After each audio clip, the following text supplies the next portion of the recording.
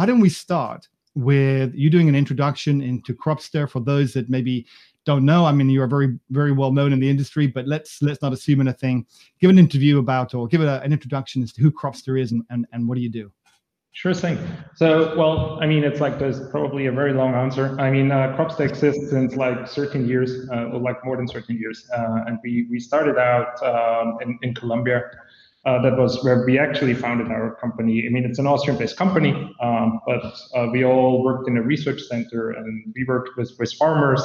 And the goal from the beginning was like helping everyone in the supply chain, especially farmers, because this is where we came from. This is our passion, but also like looking at this and how can we help everyone having access to tools that will allow them to make better decision, more informed decision. This is like all the bookkeeping, more like this, all the quality information, they all existed, but in some kind of like paper-wise way. And it's like all this, the whole supply chain as it works is a lot of information is like gathered along the supply chain, but there's not so much coming back to the farmer.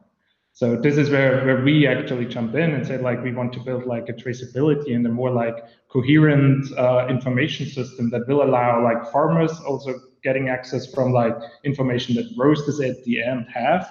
Or like if we can go to the end consumer, that's even better. But it's like it was always like the roaster, farmer, importer, exporter, the whole relationships, and like getting all the information and giving everyone access to the information that they need. So it's not like free for all, but it's like everyone should own their own data. A farmer should be in possession of his own data, and he should make the choices that to whom do I give my information, but also then have the feedback from roasters. So for the roasters, it's great because they see like the trends over the years, and also like, okay, we found out you roasted your coffee, it tastes a little bit over fermented. But that only I noticed when roasting, you can you give this feedback back to the farmer. He can change something, and as well, farmers learn to understand why do people like my coffees, to whom it's like the most valuable, because it's like if you like the coffee less than I do, I should sell it.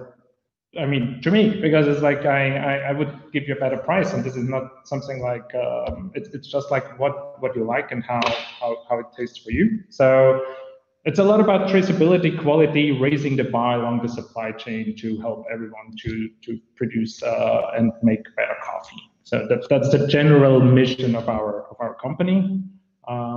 We are now in more than 90 countries, working with farmers, importers, exporters, roasters.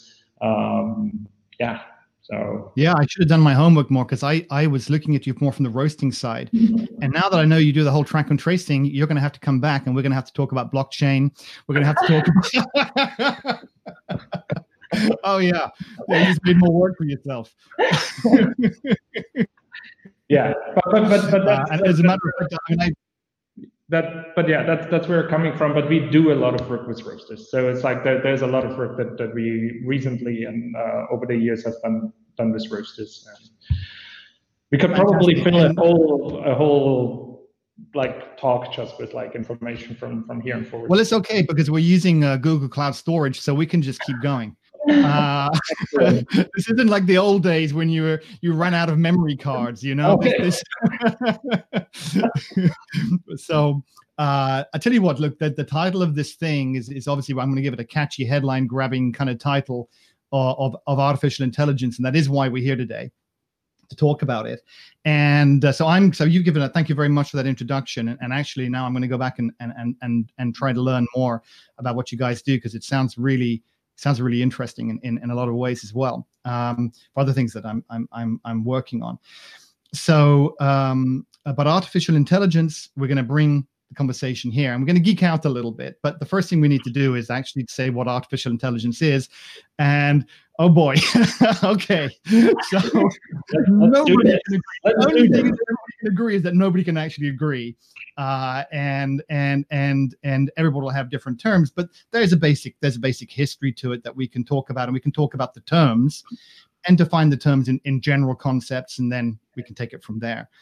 So, and I actually meant to do a bit of reading up on it in the last couple of days, but I forgot. So I might get a few things wrong, and if I do, you're going to correct me, because it's been a couple of years since I really delved deep into it.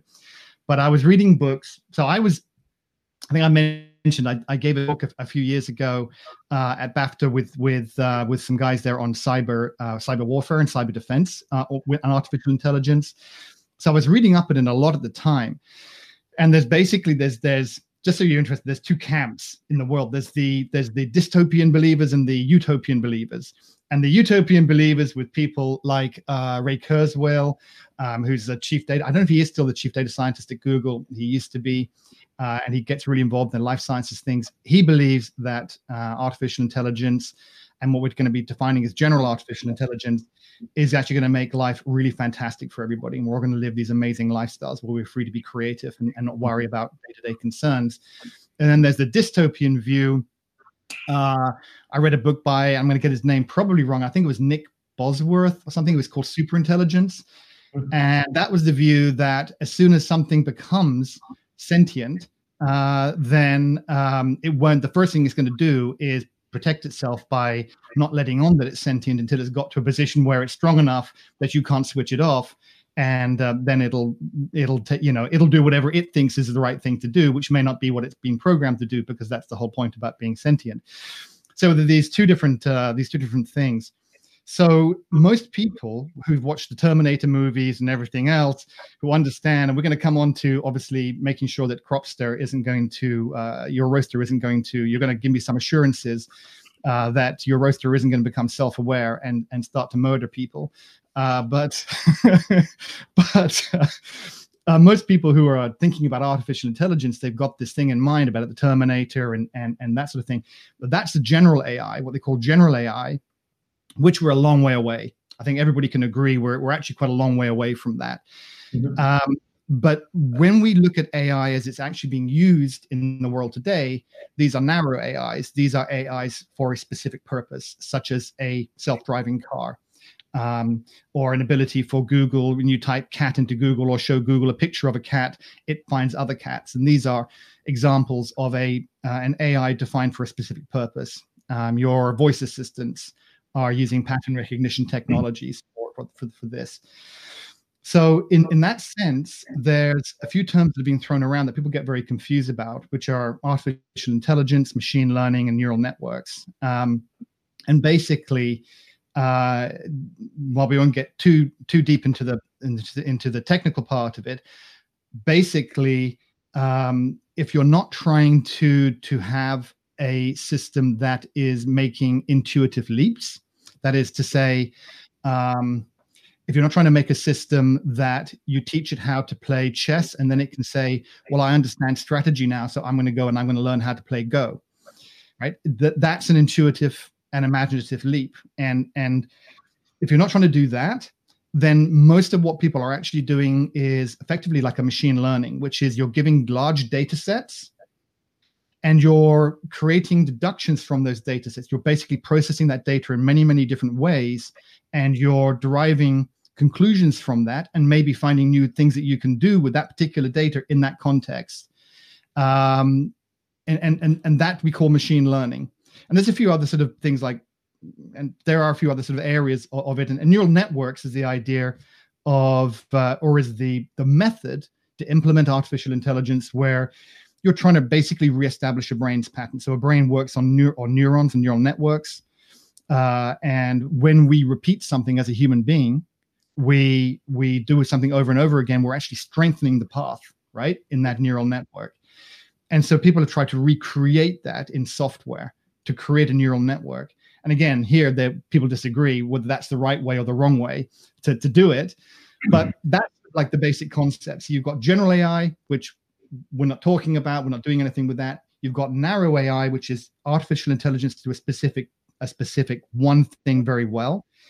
And within that artificial AI, generally people are talking about either using software, using neural networks or other approaches, but using large data sets to be able to create inferences from that data or intuitive leaps in some respect that we ourselves as humans would find it hard to do because we're not processing that kind of quantity of data. How much of that did I get right? Most of it, yeah, no, most of it sounds really well. No, I mean, I mean, I always try to explain it more like this. Like, there's this umbrella term of like artificial intelligence, which is like just encompasses everything. Which is like actually we try to teach machines to create abilities that we have as humans, or like human-like abilities. And then yeah, you have this like whole like super intelligences. And then further down, you have like several like sub like well, what you call like fields. Like one of them is machine learning, and machine learning really tackles using data. I mean, it's just like big data is one of those things that get thrown in, but there's like countless others. And then there you have further down more like subfields. I mean, one you mentioned is like neural networks. And yeah, so it's like this kind of stuff. I'm also very much in line with like the so dystopian. At least I think we will not see that. I mean, it's very getting. I think it's a very far leap from like what we do now, where we see like this like really advances in like and like, okay, we can now do really good recognition of like faces. But jumping from this to like there will be a Terminator is like a really, I mean, this is just like magnitude. Right. I mean, I still can't get Alexa. Oh, I'm going to say it now. She's going to do something. I still can't get my Amazon price to understand what it is I'm really trying to do.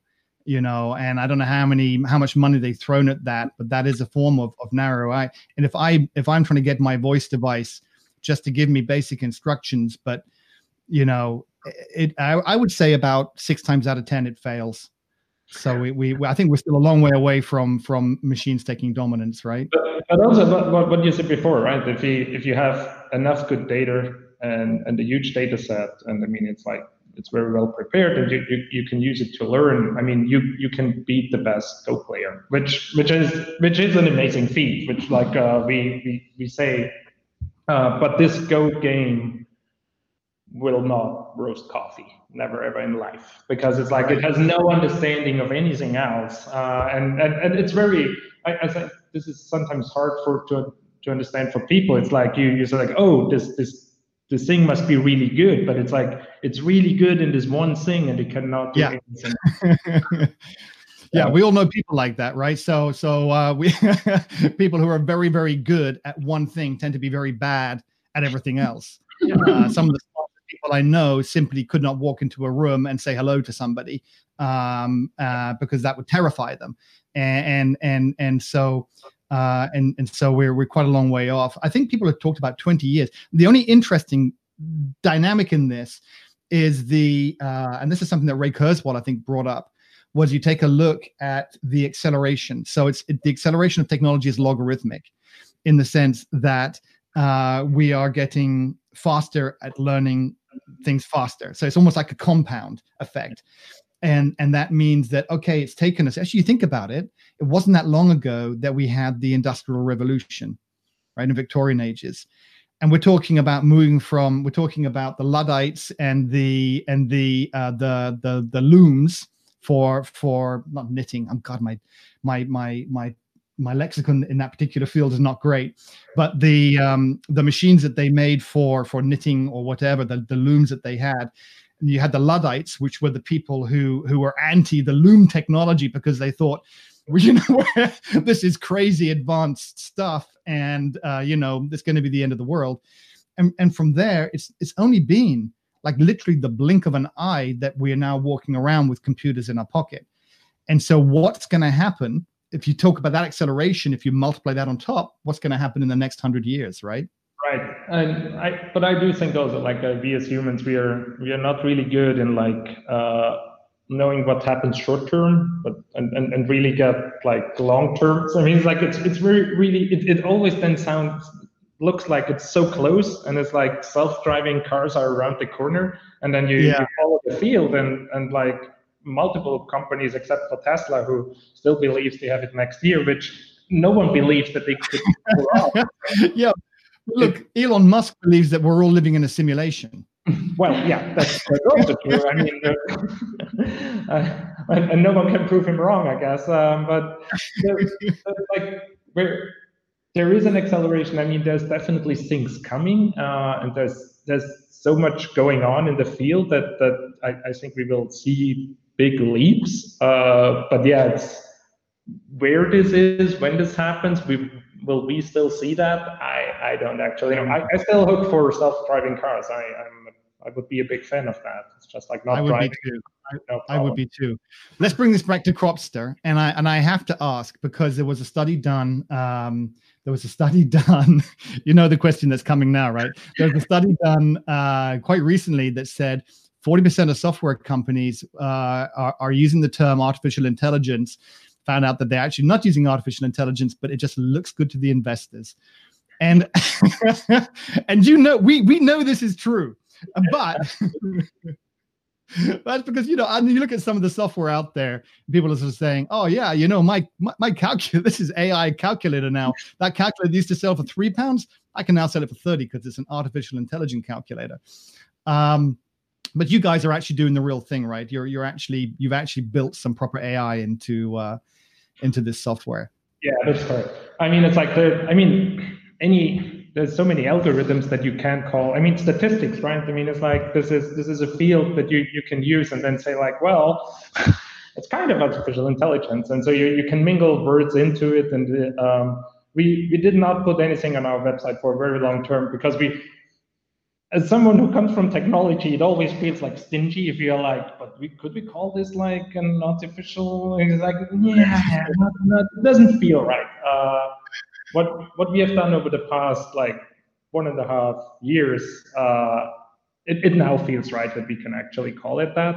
So we really dug deep and looked at like millions of records. We really tried to we started this data project, and then we worked with like companies on figuring out what information can be gleaned from what's stored, what do roasts give up, and like we all know certain things and how to measure them and that they have an impact. But roasting is so complex, and the interactions and the chemicals that are in there for someone to just like understand, it's very hard. Let's take that back then, because that takes us to a really good spot, which is actually explain what the problem is that we're trying to solve. I say we, because I'm actually not doing much work on this at all for you guys.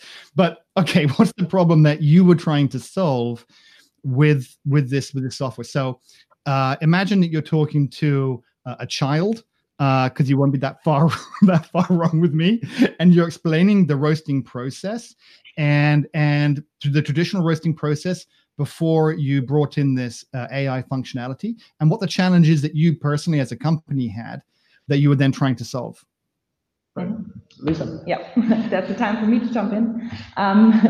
So basically, one step back, right? We talked about how technology evolved over the last years. It's like same with us, like how we evolved. Like when we started 13 years ago, like roasting, when you talk about roasting, it's basically the process of making the green bean, bringing the green bean into the roasted state, right? And initially there was like no technology. So basically you put your beans into the roasting machine, and then you put heat into the roasting machine. And with that heat, these green beans on some point get to a specific stage of brown. As a roaster, you usually kind of have a knowledge like how brown should they be, how long should they be roasted. And at the point where there was no software, you basically tried to take notes about everything. Like you noted down, okay, how much green coffee did I put in? Like how many kilos? Like how long have they been in a specific temperature range? You tried to like note down temperatures, for example, like every 30 seconds. You noted down like how much gas, like how much energy did I put into the roasting machines every 30 seconds to kind of try to understand what is happening in this time frame, in this, like, let's say 15 minutes, to get your roast to this desired end state. And then after that, you basically took out the coffee, rested it, and then you tasted it. And then you found out you either liked it or you didn't like it and you need to change something. So you repeated this process so long until you got to a point that you're happy with your product.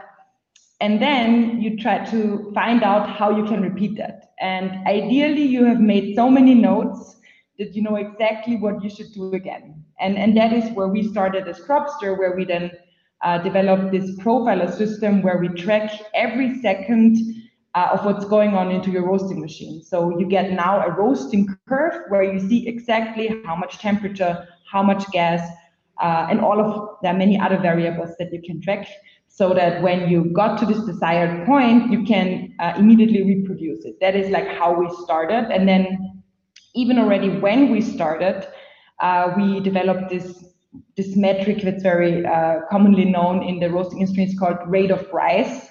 And you can think about it like seeing the speed of a car, like how fast are you like increasing your speed? For example, if you see, oh, I'm increasing like 80 kilometers per hour, you kind of know how fast you're going. And the same is with the rate of rise. It basically tells you how fast your roasting machine is heating up. And with this, it was like the first approach in like helping the roasters to see if they keep with like this speed, that they kind of could calculate in your head, okay, if I keep this speed, most likely I'm getting to this important roast event, first crack, in this specific time frame. So they can kind of, with this metric, calculate in their heads when they're getting to specific events and then make adjustments based on that.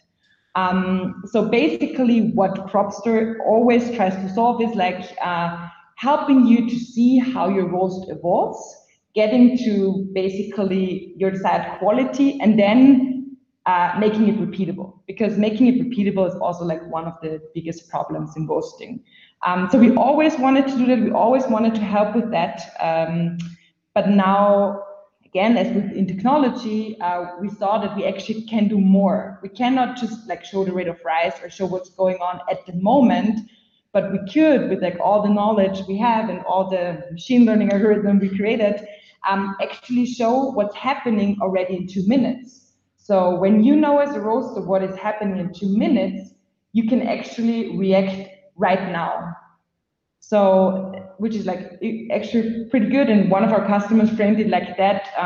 Until the artificial intelligence was there, they basically reacted to a roast more on defense. So they always kind of be like, okay, how can I keep that roast where I want it to go? And now with the artificial intelligence, they can rather go on offense with the roast and be like, okay, this is where I want you to go. So that is actually, yeah, that's a really, really good explanation. Thank you. And it sounds to me like, and I was reading up on this. I know very little about the roasting business. So I'm going to be that guy that asks all the really stupid questions. Somebody told me once, Nick, one of your really great strong points is you're not afraid to make a complete fool of yourself. So I have no problems about asking the really dumb questions, and maybe there'll be other people out there who'll watch this who'll be glad that I did.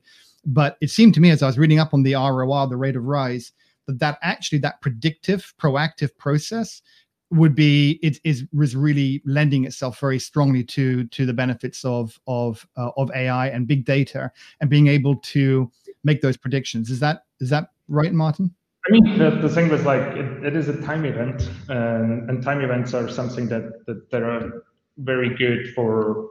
I mean, that as a technology we understand.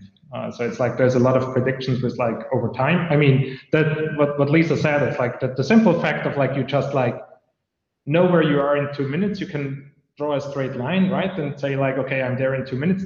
That will not happen because what we said before was the complexity of what is going on. If I make a change in my system, the whole system changes, and it's like you are now like trying to incorporate all those things that are already there at a point in time where so much things have happened.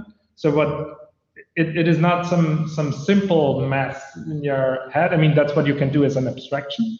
But if you roast differently, if you take less speed in the beginning, more speed, it changes the whole variable level. And with artificial intelligence, we were able to learn actually what the influences are and predict them correctly into the future. So this is where, I mean, it's a complex system. It's not a completely like sealed system, a roasting machine, and depending on the roast machine, it depends. But those are also variables that we can put in there. So it's like depending on the type of roast machine you're using, your heat development will be different, and also depending on like the speed that you took before, it will be different. So our system can use that and can give you an accurate prediction no matter which machine you're using. So Lisa, can I ask, is it do you use the software when you're doing the sample roast? So here comes one of my stupid questions. Okay, so my understanding is you do the sample roast first, so you get a sample roaster, and you're basically trying to create a profile.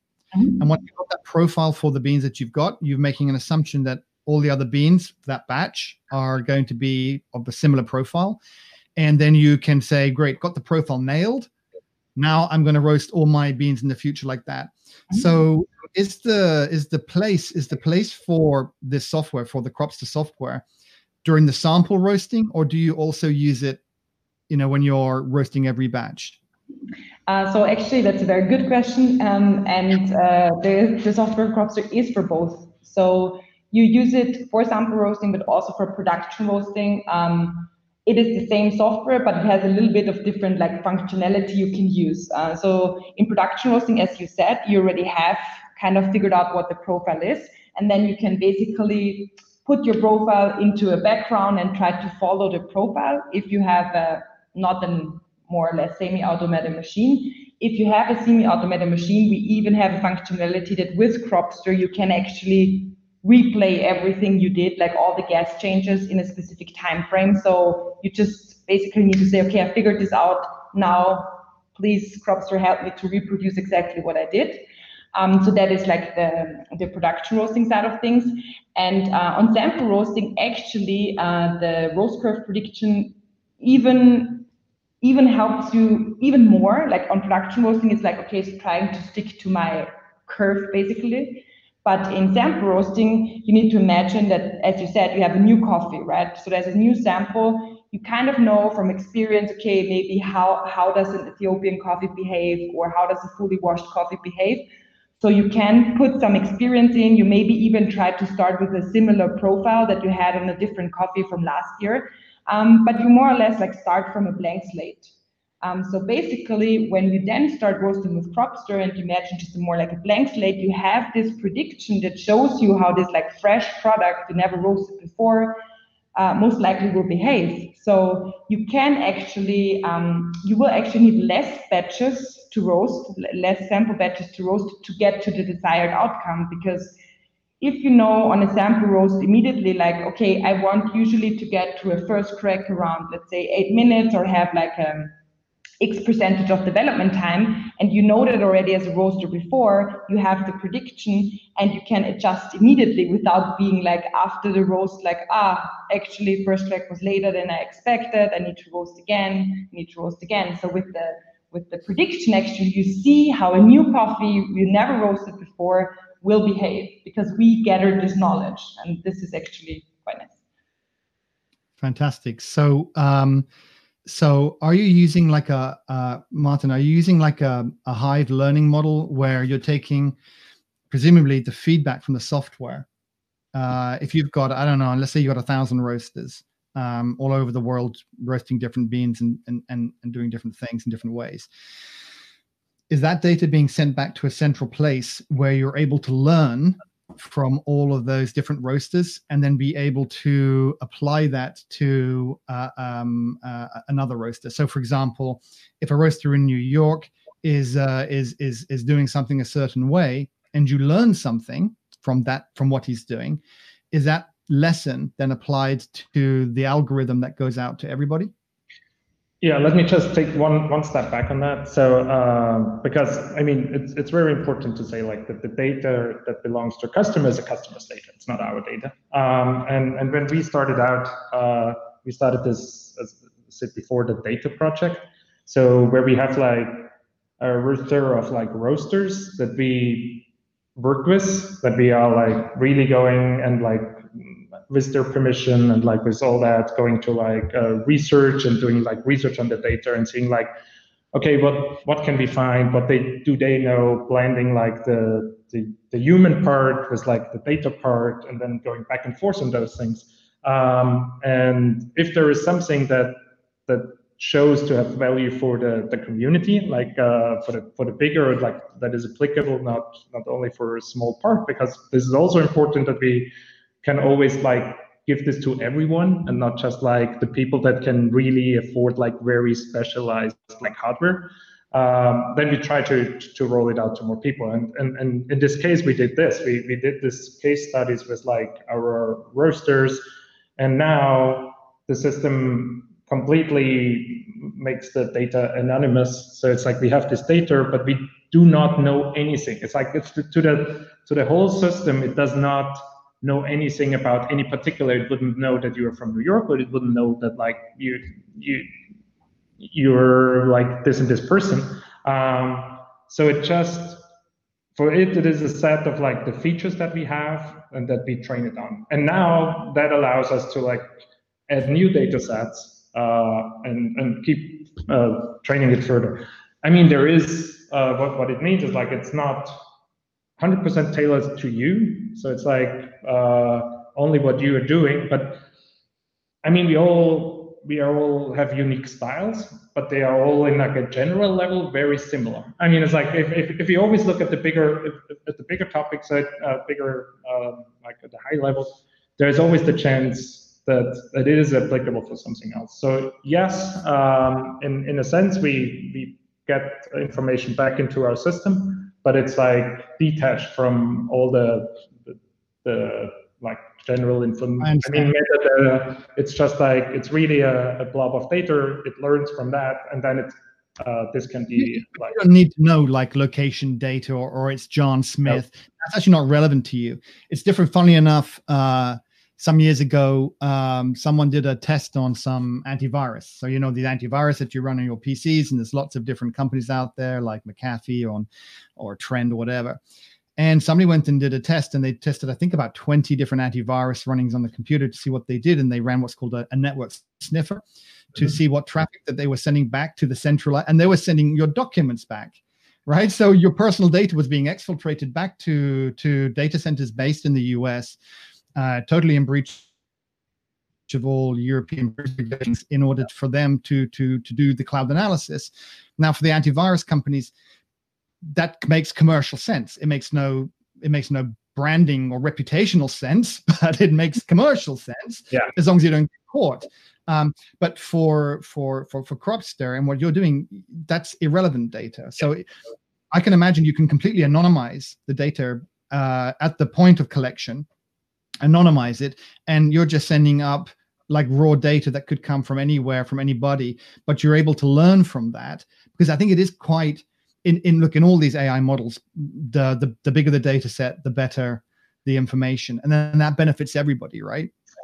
So you can build a more comprehensive model, and then you also have the ability to, like, if there's a new roast machine, like someone coming to the market, and it's like you can incorporate like more things. And it's like, if you're the first person who bought it and you're the only one in your vicinity that has like a certain type of roaster, there's not so many, you don't have that information. But if you look globally, there's more people, and so you can harness like information from others that also have similar experiences. So does this Lisa, does this software work on every type of roaster, or is it restricted to certain types of roasters? Well, we have a quite substantial list of roasters.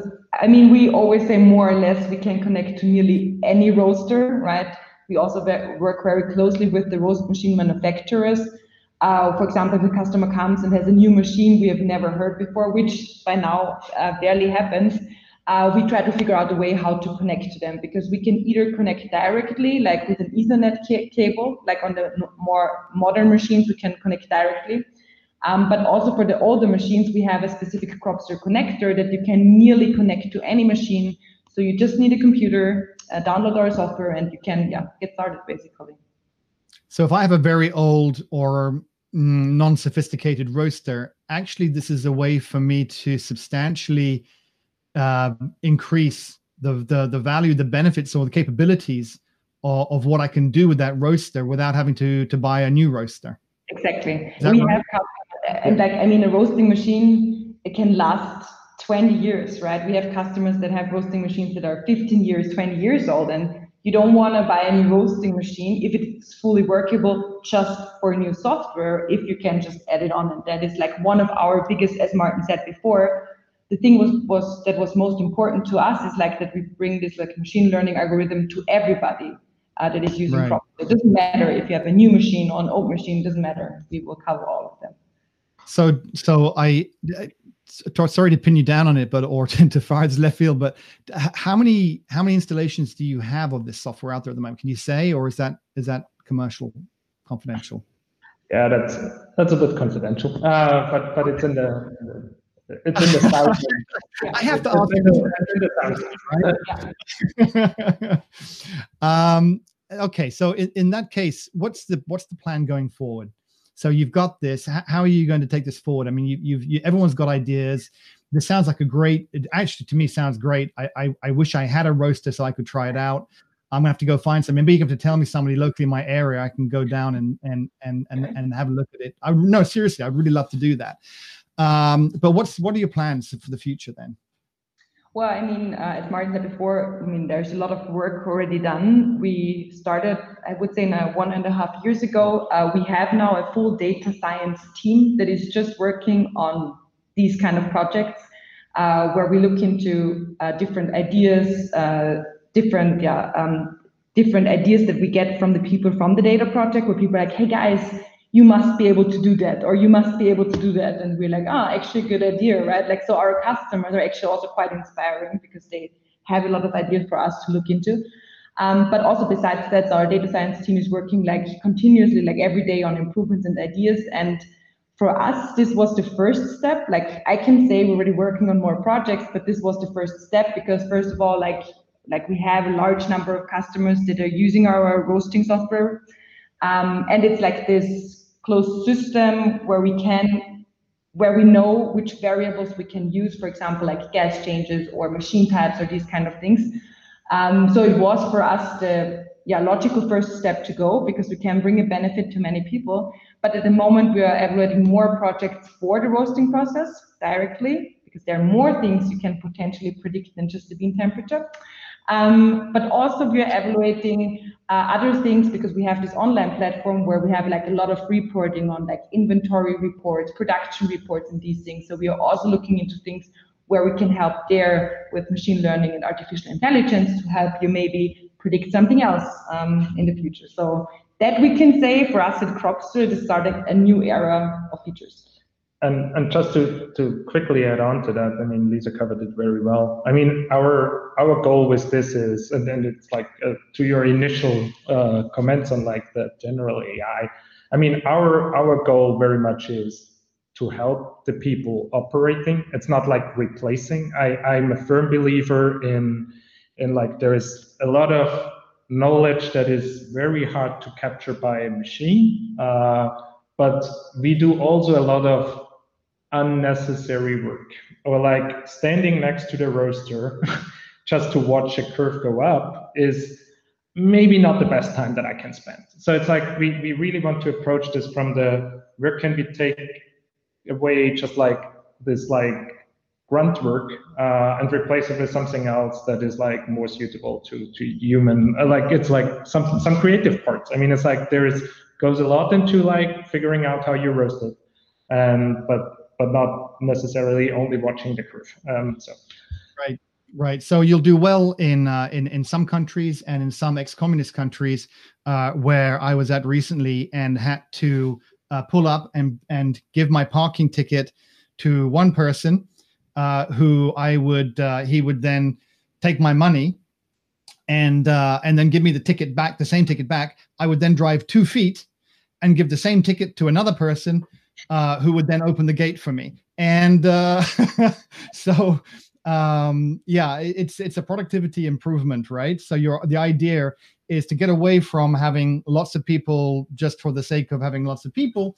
You don't need to be standing around watching the roaster. It's a case of having those people actually move up the value chain, do more important things. And also you can do so much. It's not like not having the people, but while you're there, you can already prepare the next batch. I mean, most people do, right? They run around. I mean, it's like it's amazing how busy like a roasting floor is and how much those people have to do. And in the same instant, we ask them to calculate like values in their head. I mean, it's like let the computers do what computers are good at, which is just like working with numbers. But the other things free up the time to just like concentrate on this task and not just like be like constantly spinning and multitasking. Yeah.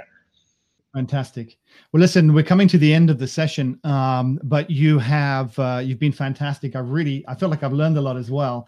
But I'm going to have to come back and talk to you about blockchain and track and trace, because it's another little thing of mine where I've been involved in track and trace applications internationally, mostly in a different industry, but be fascinated to see what you guys are doing in that, because I've been reading about it for a long time, but I haven't seen a lot of it in action on the ground, not just in coffee, but also in cocoa.